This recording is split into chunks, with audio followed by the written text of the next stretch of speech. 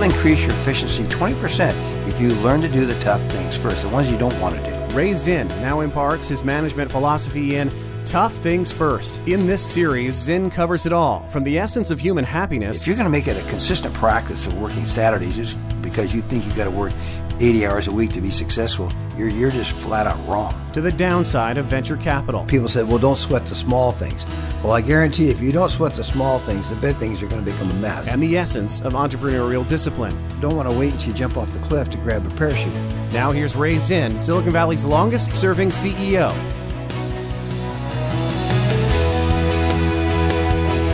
Welcome to the Tough Things First podcast, your indispensable source for business, leadership, and life advice with the longest-serving CEO in Silicon Valley.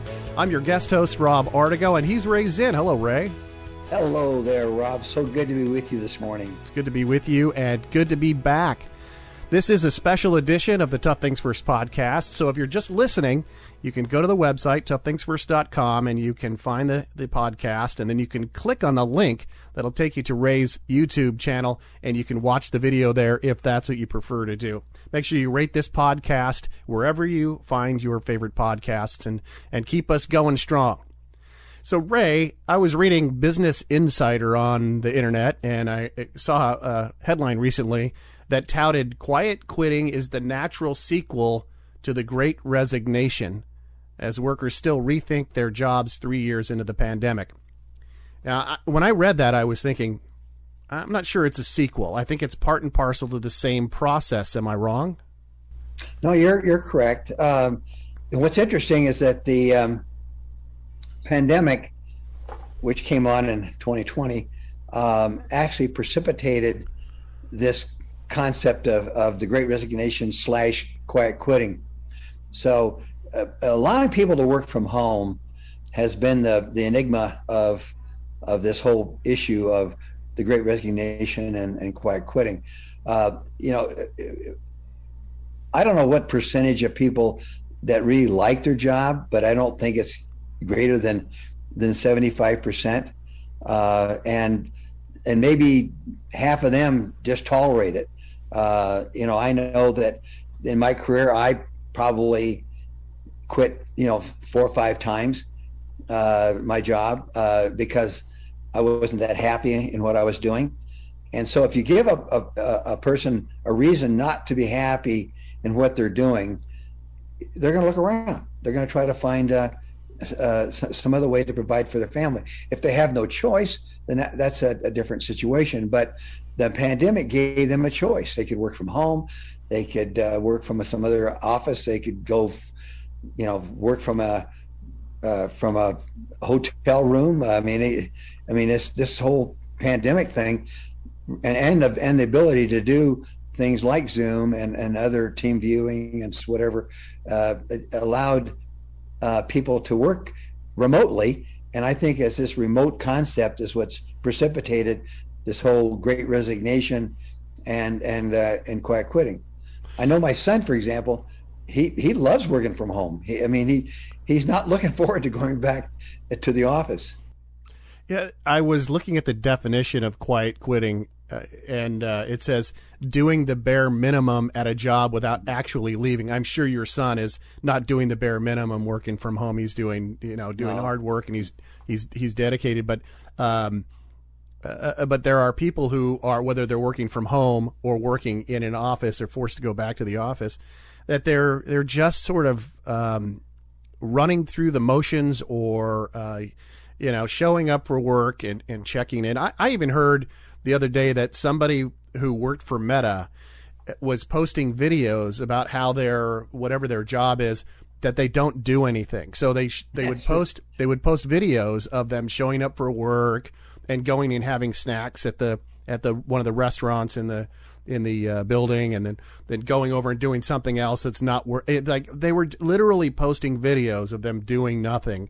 So this, I don't know if this person's quiet quitting or just trying to announce that she's not usable over there at Meta and probably should be laid off. But I see this trend, and then I was also thinking to the fact that Google just announced 12,000 across the worldwide their total numbers across the world, which is huge. So I don't know if 12,000 might have been 6% of the workforce or something. But again, you got layoffs going on. Do you think the fact that we're seeing layoffs now because of the downturn in the economy will impact the way people behave, whether it's quiet quitting or the Great Resignation? I think it's both. So let's talk about this layoffs that are occurring mainly in the tech industry. So if you remember, Biden had this program where if you didn't lay people off during the pandemic, then you could get a tax credit. So that's run out. So then all of these tax credits that these companies have been getting, keeping these people employed, has now gone away. And so because the pandemic's over. So that's, I think, a good chunk of why Meta and some of Google and others are having these, Microsoft, these big layoffs, is because they're not getting credit for keeping these people on. And at least that's what I'm hearing. I met on Sunday, just a few days ago, I met with the Secretary of State for the state of Montana. And because she was doing some fundraising, and she was talking about all things that she was accomplishing and had accomplished. She has been able to cut back her department by 75%. In other words, she's got 1/4 of the number of people that she had just during the pandemic. And I thought that was interesting. And I said, well, how'd you do that? She said, well, because we're being more efficient. And so I think with people working from home or working remotely, has allowed companies to look at really what progress do these people, or what efficiencies do we get by having all this extra staff that we don't need. And so and the companies haven't been really trying to teamwork with their people, and people have been working alone because they're remote. And so there's been no team building. There's been no camaraderie. And so, it's just like people who go to church, they go to church because to socialize. So part of the reason for going into the office is to socialize. Like you talked about that lady at Meta. And so this whole socializing thing has been perturbated by the pandemic, and people have been getting used to working alone. And so, how do companies keep their employees enthused and motivated if they're working remotely? That's the key I see. Yeah, and the culture at Micrel, which you were CEO for 37 years, you were there at the beginning of a growth spurt for Silicon Valley. What created the namesake for the area. And you've seen downturns, and you've seen upturns, and you've seen everything in between, and you've had to deal with staffing, and the culture at Micrel has always been one where people not only enjoyed working, but if they left, they tended to want to try to find a way to come back because they found the culture someplace else not be as advantageous.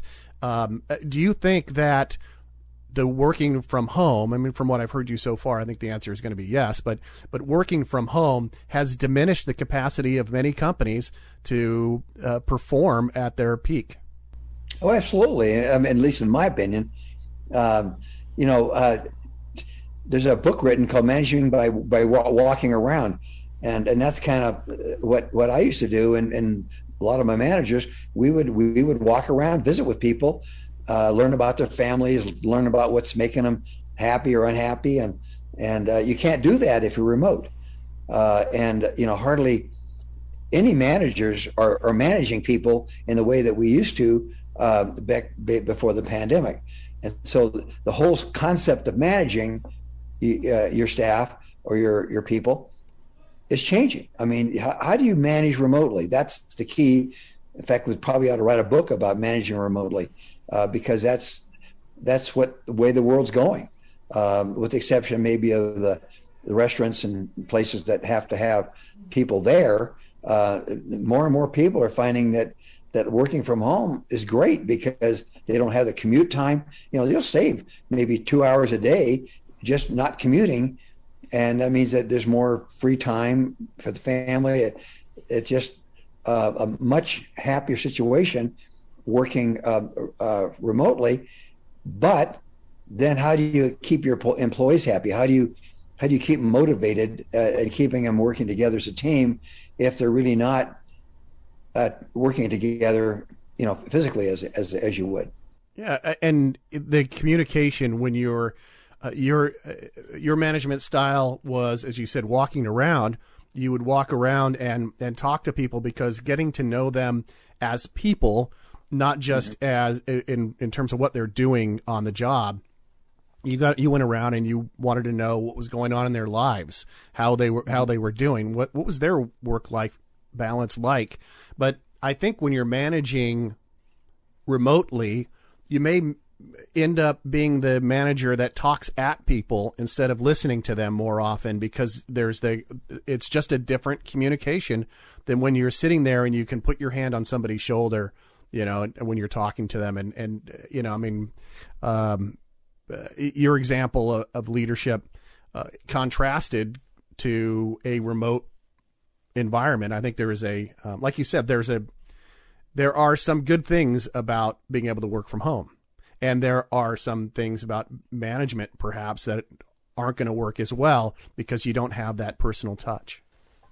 I'm not sure that every family has a remote office in their home that they can work efficiently from. So they may be working at the kitchen table, and that little kids scurrying in and out, or maybe the phone's ringing, or the TV's going in the background, or whatever. And it's just so many distractions. So the efficiency is just going to go down. And so what companies are finding is that they know that this is happening, and yet they're getting the same amount of work out. So they're saying, well, then why do I really need this person if my efficiencies or my projects are still getting finished on time, and this person we know is not being that efficient in what they're doing because they're working remotely. So that's a problem, even though they're not traveling or not doing the commute as much, not putting in the 2 hours a day commuting. They're still getting a lot of distractions.